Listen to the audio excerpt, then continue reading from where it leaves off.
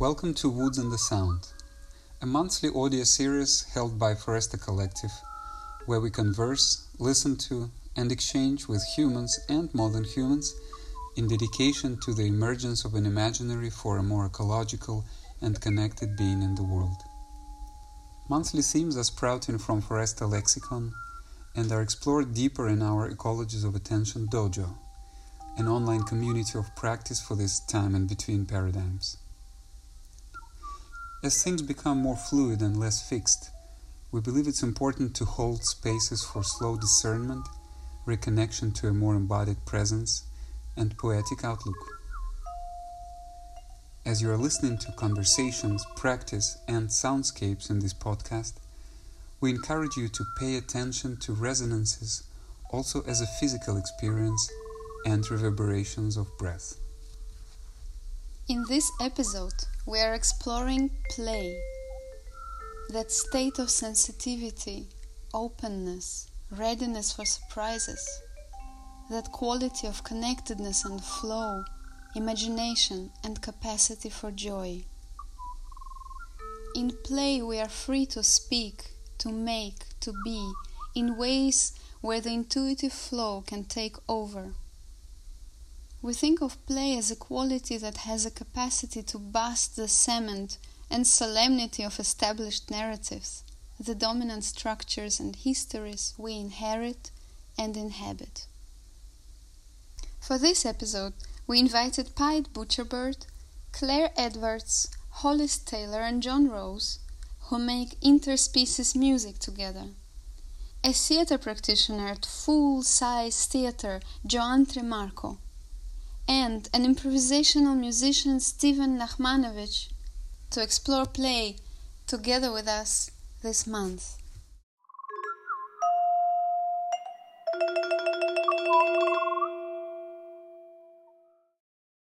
So first of all, Steven, thank you so much for joining this Woods and the Sound. Maybe as a ritual for opening this series that we could share with each other a kind of a context marker, right? So that we begin the Stemenos here now. Wonderful, wonderful. Well, the idea of context marker was created by my teacher, Gregory Bateson, who realized long ago that communication is not all at one level, that there are context markers, that there are messages about messages or meta messages that classify our communication and bring it out into a third and higher dimensions. The message, this is play. The message, this is theater. The message, this is an argument. All of those kinds of things. And so those messages mark contexts. Now, Kathleen Rain, who was another friend, elderly friend of mine from long ago, she was a poet and scholar of Jung and William Blake from England, who lived in France, and she developed the idea of the temenos, taken from ancient Greek. In ancient Greek times, they talked about the temenos as the sacred precinct or the sacred space within which certain special things could happen. And you might think of it as the stage in the theater or the cathedral or something like that. But of course, this room is a temenos, your room is a temenos. Wherever you go, if you have the attitude, if you mark the context as being special or interesting or worth paying attention to, that becomes a temenos. And so part of what you're alluding to is the idea of walking in nature or walking in the city and being able to make special what you're perceiving and realize that you are part of something extraordinary, which is life. Absolutely. So how do we do that? How do we mark this context now? Ah, well, you simply decide to, okay? You have the choice. So here you and I have chosen to have a conversation about this. And here we are, of course, we're on Zoom. You're in Berlin. I'm in Charlottesville, Virginia. We're in two little boxes on our computer screens. But the union of our two boxes can be a mundane conversation or it can be a temenos because of how we view it and how the person who's participating with us on the other side of that screen chooses to view it. As long as you make a decision, any space can become it's not mundane, or any Yes, mundane yes, conversation can be. Also, you write a lot about art and life not being anymore so separated. And with Foresta Collective, we are very interested in that. And we are actually exploring learning through arts and what we call embodied culture. So bringing the body and the arts into the roots of learning as a methodology, you could say. Usually education does not fully, let's say it like this, support the free playing nature that we have. yes. How do you feel that this human expressiveness or imagination, connectedness, right? You also say, I look out of the window and I see the living world out there, and I feel connected, and this is where I also feel like I'm part of maybe this living, creating force, and human, and not only in this way. So how do you feel that education could actually move towards recognizing arts or recognizing contemplative practices, Mm-hmm. or for expanding imagination, or or this connectedness that we so Yeah. desperately need, you could say? Also, right, speaking of environment, maybe environment is also a kind of a context marker, because we are also environment. Like, if there will be no environment, there will be no humans either, right? So we are, Yes, this context marker is even larger, I guess. yes.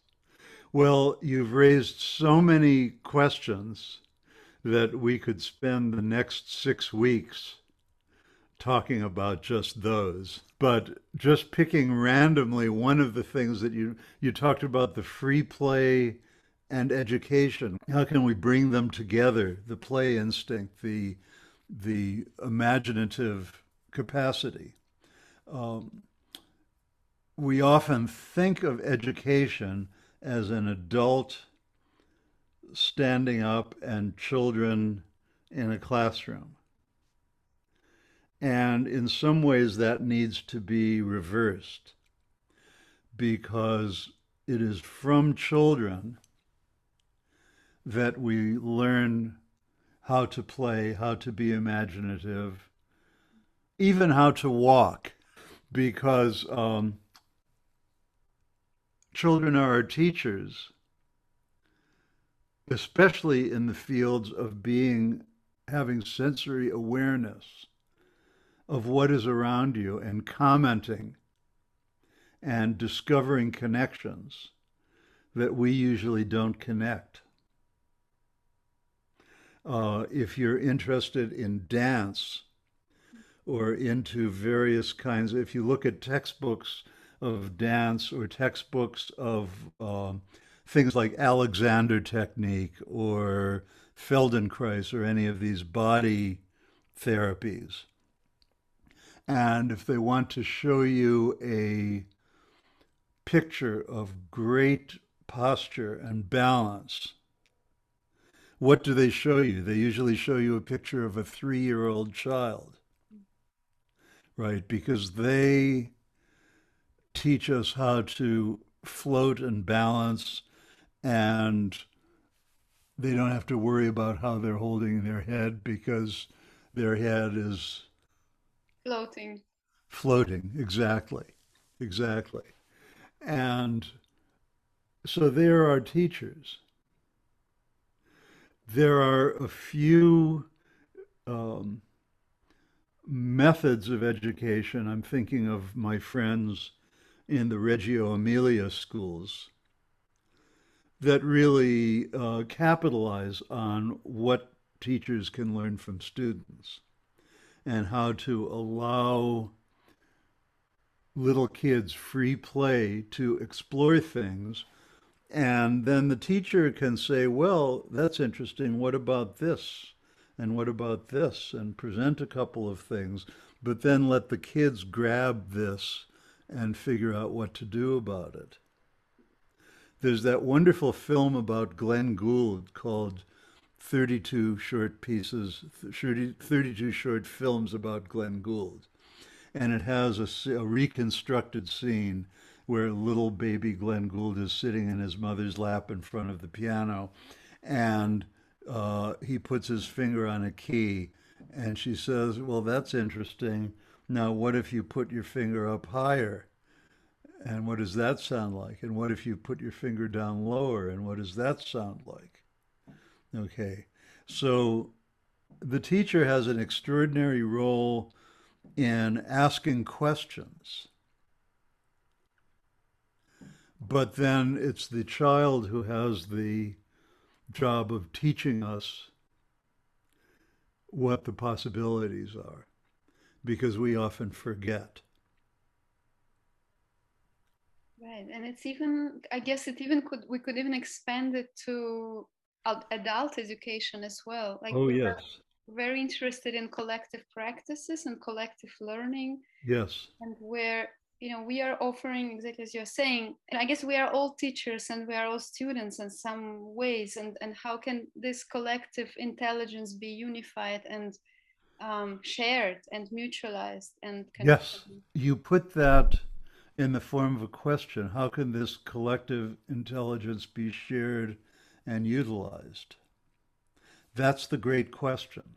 Now, someone with a certain kind of mind that is often respected in our society will say, okay, I will have the program of here are the 5 different ways, and I'm going to write a book with 5 chapters, and these are the 5 different ways that your collective intelligence can be utilized. And then they'll have a program and they'll give it a name and they'll sell it. Okay. But that's not the right approach. The right approach is what you are saying, which is to ask the question.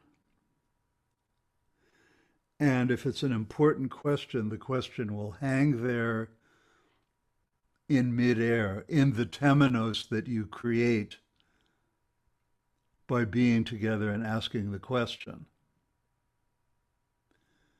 And people will discover their ways of utilizing their collective intelligence, and it won't be any of these 5.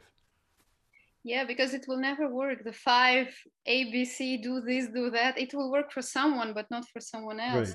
Right, right, right. And I guess this is this idea. You know, I don't know if you know Marisol de la Cadena, a Peruvian anthropologist.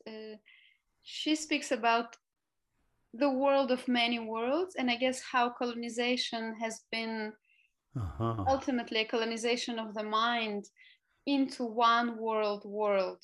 And this one world is kind of how we are believing in one narrative and kind of running after things that actually are meaningless or unhealthy or not supporting our well-being or creativity, or, you know, just like because we believe from this one world narrative, we believe that this is how one lives, right? This is what a good life is. But actually, and I guess this is why free play and creativity is so interesting, because it's a world of many worlds. And you know, how do we, it's like we speak of the biodiversity, but there is also diversity within humans, right? Like who we are and how we express ourselves in the world and who we can be together. And you know, we could also take it even further and say, well, education, I guess education is maybe moving in this direction. At least some schools, you mentioned Reggio Emilia, there are also other alternative thinking within educational systems. but even within organizations, you know, that it's not, some organizations like trying to work on self-organized principles and challenge hierarchies and challenge rigid structures. So not controlling reality, but rather trying to listen and to learn to appreciate the complexity and not to shrink from the complexity, and Not to shrink from the complexity. which is a challenge, right? Like we Yes. we, Yes. because this interconnectedness, you know, when we speak of interconnectedness with the world out there and between us, it's so complex that we cannot contain it in our minds. It's too big, it's too overwhelming, so we try to control it and to break it into smaller pieces. Right. Well, you said the metaphor you used, which is a common metaphor, we cannot contain it within our minds. And there's a very simple explanation of that because it's not in our minds. Our minds are in it. You know, we are human beings in an environment. We're in a total ecology of nature, and we're in the social ecology of our city, wherever we live. Um, so the environment, the complex it that you refer to, is so much bigger than we are. And of course, it's interesting to try to contain it in your mind, to make models and theories and so forth that help you orient yourself. But you're not actually containing it, it's containing you. I've been having interesting experiences here during the pandemic. I'm very, very fortunate in that I live in a place in the country here in Virginia with a lot of woods outside my house. And so suddenly I couldn't travel, I couldn't go anywhere, I couldn't, quote, do anything, whatever that means. Um, so uh, I would just take walks in the woods every day. And I became fascinated by the bird sounds. I'd always been hearing the bird sounds, but now I was really hearing them. I'd always been interested in biology and writing about ecology and the environment and our relationship to other species. But now, just being on that trail in the woods, I was really listening more deeply than I had before. And I started recording the birds and bringing the sounds into the studio and slowing them down and dropping them 2 or 3 or 4 octaves and playing with the sound and laying violin and electric violin and viola d'amore tracks over it and learning how to leave space. Because, of course, what's interesting in human music is the space between the notes. And when you listen to the birds out there in the woods, you're hearing this incredible multilingual conversation, spatial in all directions, with a lot of silence and a lot of pauses. And the more you listen to the silence, the more interesting the sounds are. So I ended up doing an album of new music called Hermitage of Thrushes with the birds. And then I hooked up with a good friend of mine, David Rothenberg, who is also a musician and also a philosopher. And he has a long, long background of playing with birds, playing with whales, insects, all kinds of creatures. He spent a lot of time in Berlin and wrote a book called Nightingales in Berlin about musicians, he and other musicians in Berlin doing musical dialogues with the nightingales in Treptower Park. And anyway, so he and I did a album together. It's really interesting. It's a really interesting process. And this again, it's one of the like my experience of playing with birds. It's one of the gifts of the pandemic. I mean, here's this horrible event that has really changed people's lives and taken many lives, and it's very difficult, and it's continuing to be very difficult throughout the world. But there's also I became familiar through James Joyce's Finnegan's Wake with the idea that came from old Catholicism of the fortunate fall. The idea that the fall, of course, in the Bible, they talk about the fall as this catastrophic, tumbling into reality of the previously, marvelous angelic beings that once were. But without that fall, none of this conversation that you and I would be happening. None of the diversity of the ecology would be happening. None of the diversity of our cities would be happening. And there, I spoke before about Herbert Zipper making music in the concentration camps and finding something to do in the worst place in the world, finding something to do that at least temporarily redeems a few moments of that life. So that's the fortunate fall. For me, because I am so very fortunate as to have a home, which many people don't have, and to have a music studio and live in the country where I could take walks, I found that I could make use of that fortune in some way by learning from my environment things that I didn't know before and hoping to transmit that and share it with people. I guess when you speak about the bird songs and now James Joyce, and it makes me think of language Yeah. and how there are so many languages, and how also, you and I, we use spoken language or some, the books, the written language to communicate, and how language can be both like a means to see something deeper and to understand something deeper, finding the right words to express something, but it Yeah. can be also the opposite, right? I gave a name to something, I know it is that, so I'm not Right. seeing that thing anymore. And I guess Right. with James Joyce, or also other, like more than human languages, I guess this is where it becomes very interesting, because the rational language can merge with the language of intuition or senses or Yes. When I teach, one of the things that I do when there isn't a global pandemic is go around the world teaching workshops in improvisation.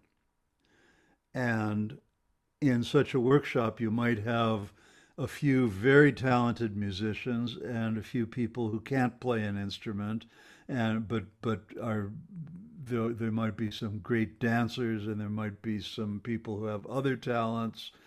And so the great equalizer of all of those talents is baby talk, because everyone, 100%, only a small percentage of us can play the violin well or the piano well or whatever, but 100% of us, Nemetache Yamawa Yadanga Wala Babonia, knew how to speak in gibberish and baby talk, and we can communicate that way.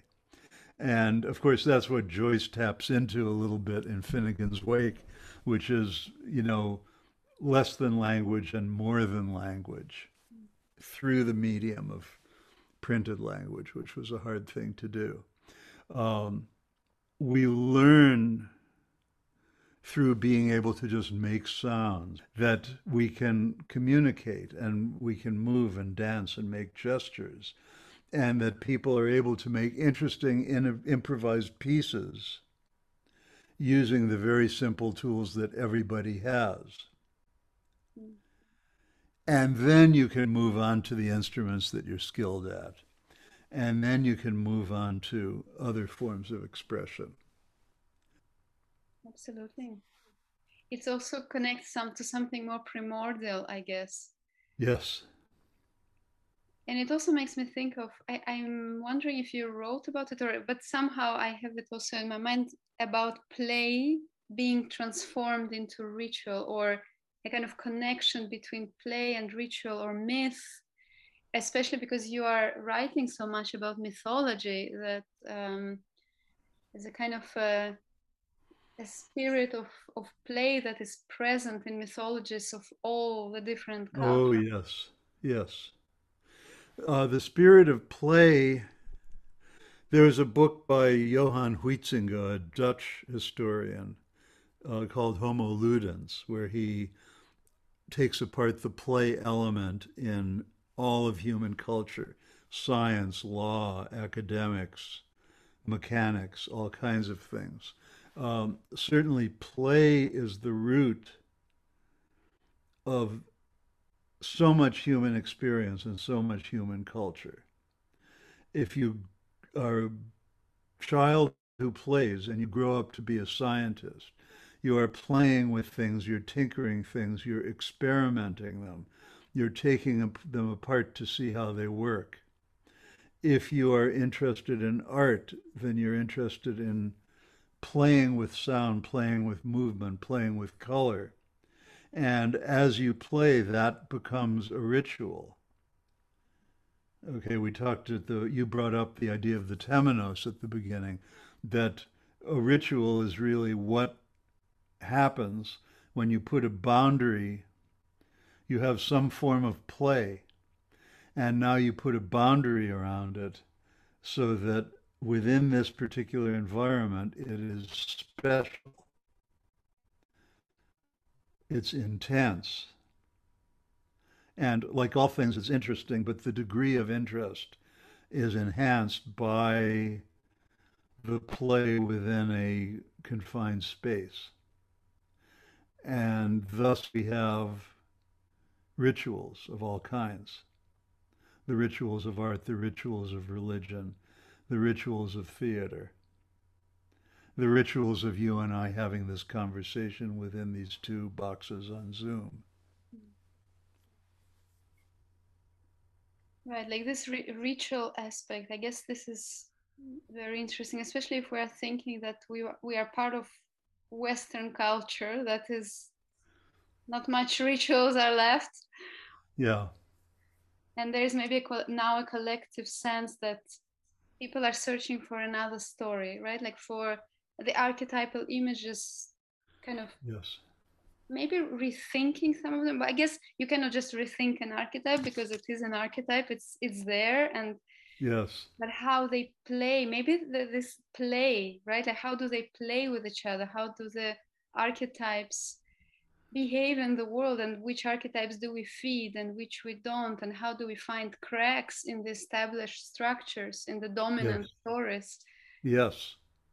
where the not yet spaces can where I guess this is also why play is so interesting, because we can enter playfully, we can enter through the cracks, we can enter into those not yet spaces, into the possibling, into perceiving maybe other stories that are waiting to be that I guess we are collectively searching for. Other stories that we're collectively searching for. Because the stories that we as, and I don't want to just say Western civilization, because um, civilizations all over the world have participated in this kind of industrial limiting of the possibilities of the human spirit because of economics and because of this insane concentration on growth that we have that is so toxic. Um, so the stories, we have wound ourselves into a corner with the very limited stories that the big civilization is interested in. And we need to crack open that corner somehow and become aware of other stories. And we don't really need to invent them. The stories are happening all around us in the woods, being told to us by the birds, being told to us by the children in our environment, being told to us by the air and the water and the way the big context of our life is integrated around us. So to become more sensitive to those stories is a big job for us right now. And it can be a very pleasant job. It is common as we contemplate the ecological destruction that's going on around us. It is easy to be despairing and very, very serious because the consequences are so serious. But it actually can be pleasant to crack open one's mind to the larger possibilities of not being all tightly wound up in this trajectory of our civilization and to find other stories that we can be part of that are more life-giving and helpful. Did you hear one of the stories from the birds that you could share? Should I play you one?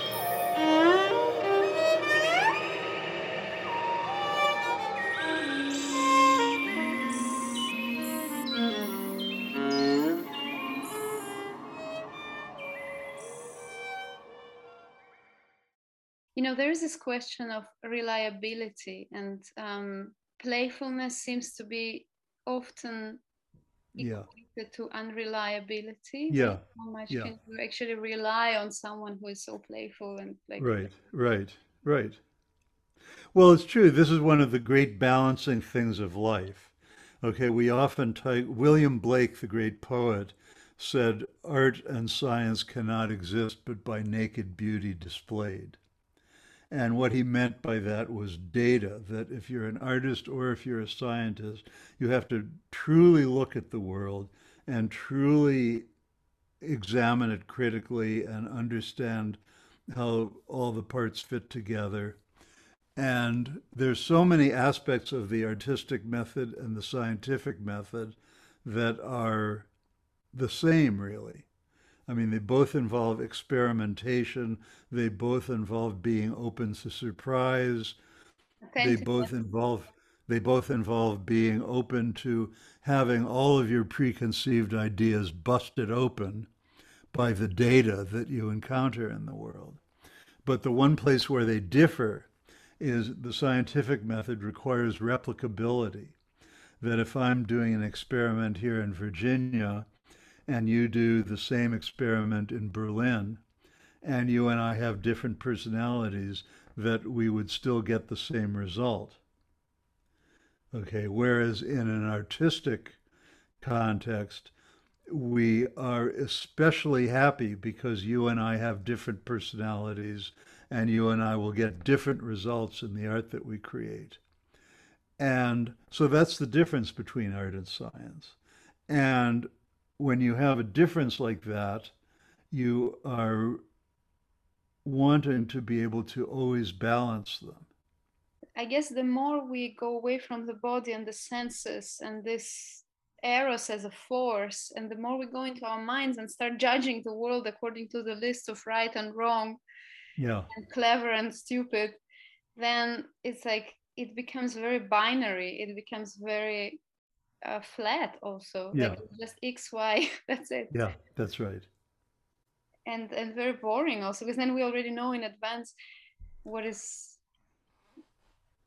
kind of as Right. if again trying to control the situation, as even if it's Right. for the good, for good, like to offer a great kind of performance or a great atmosphere, or to guide people through an experience. But maybe, there is this, like the plane doesn't come or whatever, the bus, the potatoes burn, and then it needs to be there. Maybe it's part of this experience, and it becomes alive and Yeah. true, real, and Yeah. free play, Yeah. I guess. That's right. That's right. And then any space that you're in can become the temenos. Well, Yes, thank you so much. This was so wonderful. thank you.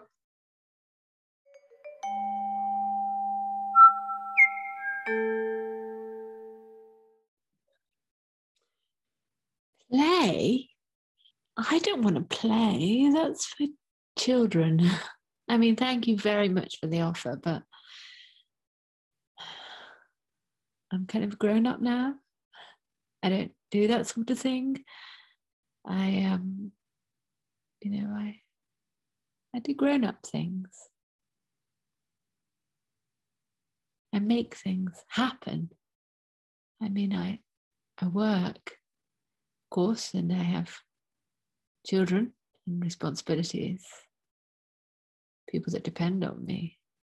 I mean, I like to play with my kids sometimes, play their games. Yeah, sometimes their games are really boring though. Oh God, so boring. I don't actually like playing with my children at all, actually. I have to play with them, and I have to feel like I have to pretend I enjoy it. I feel quite guilty about that, actually, that I don't enjoy playing with my kids. Oh, I've said it, thank goodness, it's out. It feels so good to say it. I don't enjoy playing with my children.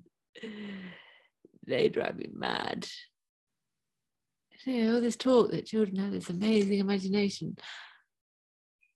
And I say, great, let's play. And then they give me a toy and they tell me exactly how I have to move that toy. I mean, where does that begin? No, Mummy, that's not what that character does. That character says, yes, yes, yes. And then I punch them and they fall over.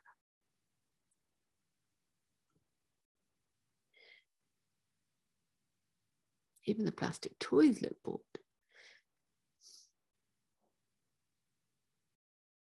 I wish I could move in a different way.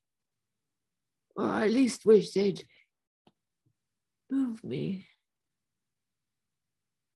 in a way that breathes life back into me. They just push me around. Yes, yes, yes. And then, there's no grace in it, really. I mean, I know I'm an unforgiving plastic warrior toy, but if they just try to breathe life into me. Hello, Martin's mummy. Could you be a bit more delicate with me, do you think? I'd like that very much. I mean, I have sensibilities too. Oh, that's nice. And when you say yes, can you say it with a bit more intonation? Yes. Yes.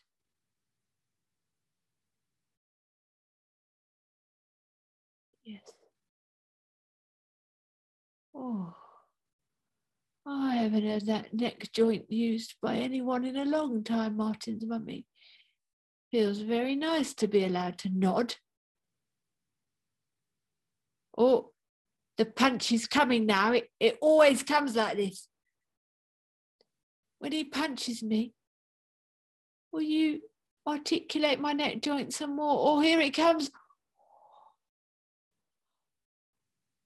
Oh, I'm back and it's returned for more. That's it, Marty's mummy. That's really good. Oh. And now Marty's mummy comes the final end where it's thrown across the room. I'm glad you're here, because when you're not here, I sometimes get thrown in the toilet. I spoke too soon.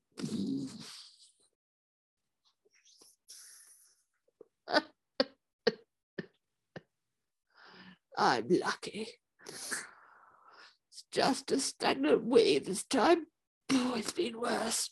Marty's mummy, get me out and wash me, please. Oh, I'm so sorry. I didn't see that coming. It's all right. It's all right. I've enjoyed playing with you.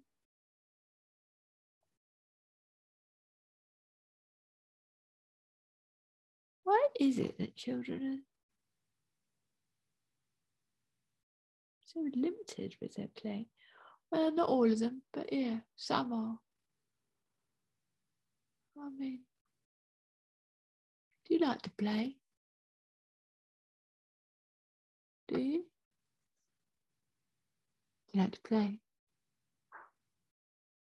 Sounds so suggestive when you say it like that.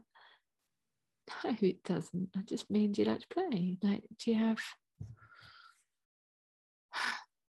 give yourself time to just twiddle around and see what happens? Still sounds terribly suggestive. God, it doesn't. I just mean, what is it to play anyway? To play. I mean, we carry around plays inside us, right? Plays of our lives.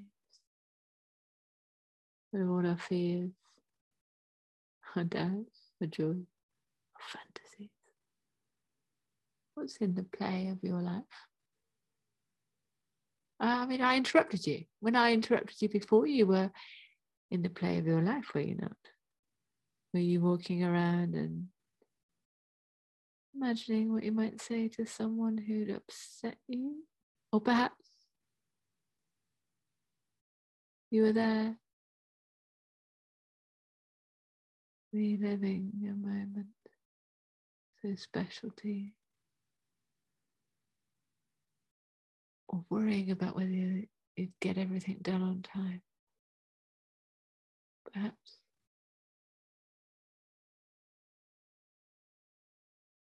The play of your life is now just like monotony. Work, home, sleep, work, home, sleep, work, home, sleep, work, home, sleep, work, home, sleep. But did you see that bush that you just walked past? Go stick your head in it. I dare you.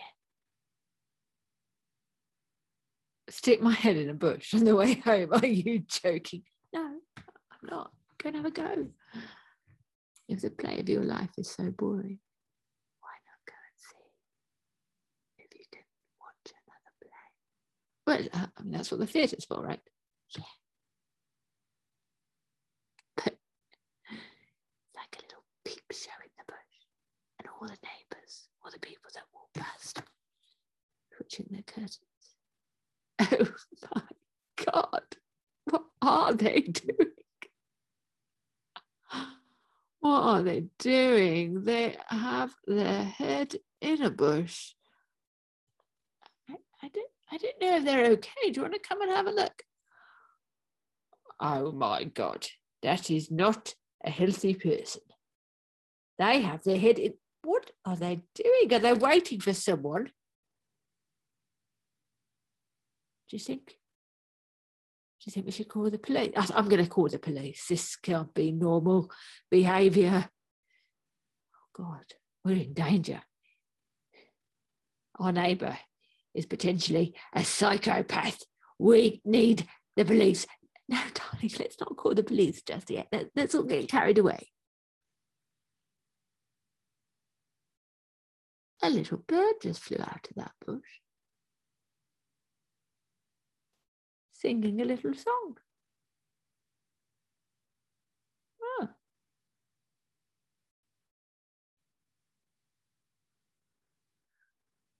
This wasn't such a bad idea, coming in here. Wow.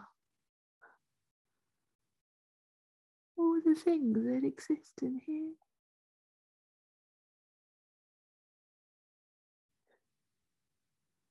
Hello. Whoa, you're a big spider, aren't you? Knit one, pearl one. Hello there, dear. Yes, knit one, pearl one. Yes. I'm making a big blanket. Yes. Well, as you can see, there are webs galore and little creatures caught in them. Sadly for them, lucky for me. And lucky for my children too. Because if I don't have enough flies to eat, I have to eat my own offspring. Yes, strange. I suppose you judge that, you humans, but knit one, pearl one. Seeing as my children lived this year, knit one, pearl one. I'm going to make them a lovely big blanket. And they can all snuggle up in it with me. And we can watch the human. Ha! You're right on time. Popcorn, little ones? Yes, Mummy, yes. Mummy, this is pop. Yes, I know, popcorn, pop flies, whatever you want to call it. I wrap them in a special little peppery sauce. So, you've come to watch us, have you? Will you be staying long? I just wanted to see. Everyone's coming in for the night. Little Mousie's down there.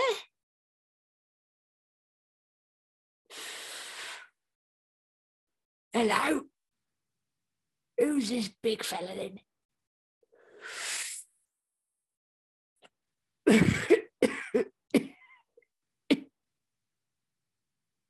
Mousie, I've told you to give up those cigarettes. They'll be the death of you. I just find them on the bushes. I know you do. I just find them here. And I just can't resist having a little suck of them.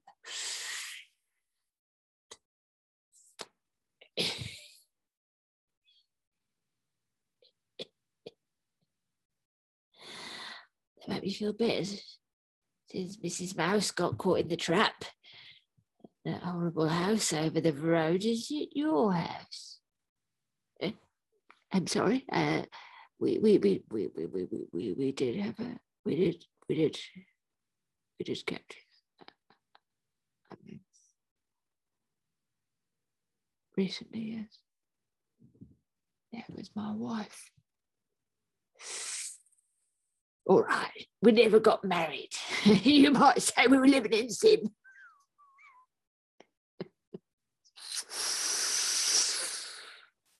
But I'd say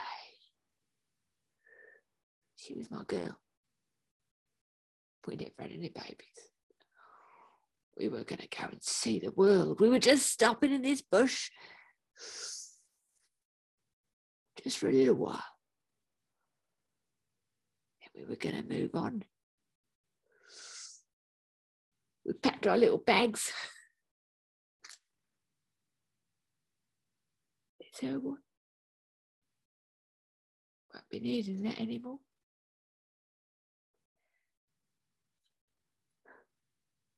I'm sorry, Mouse. What do you want me to do? You've got a fine cheek coming in here, trauma trailing, coming to watch us. Yes. Well, we quite enjoy watching the humans.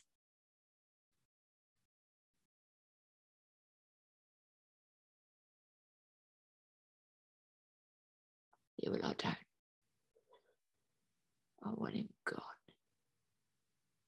Okay, I really shouldn't have come in. No, come back another time, won't you? We'd enjoy meeting you again.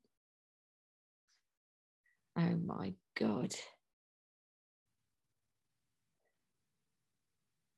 Poor creature. Completely off their rockers.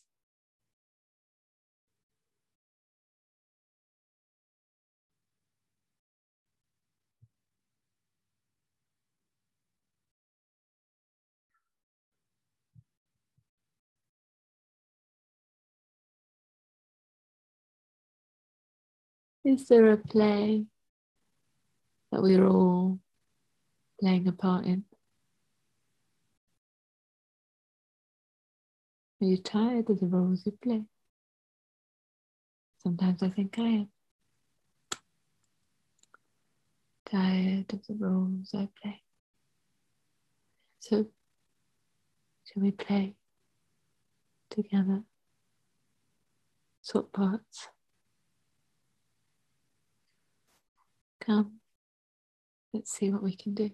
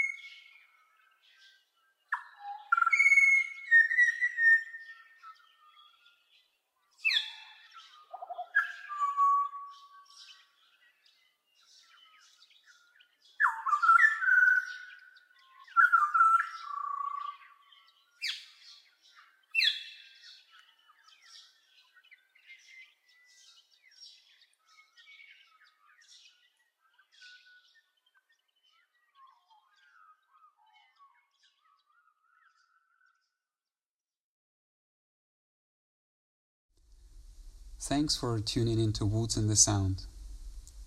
If you would like to explore the ideas and experiences of play further, we invite you to join us for a collective practice dojo, which is taking place online on the 19th of August. For more details and registration, you'll find the link in podcast notes. We also thank Pied Butcherbird, Claire Edwards, Hollis Taylor and John Rose for the opening and closing tunes that mark the context of this podcast. Also, do send us your questions, answers, comments. We'd love to hear from you. And see you in the woods.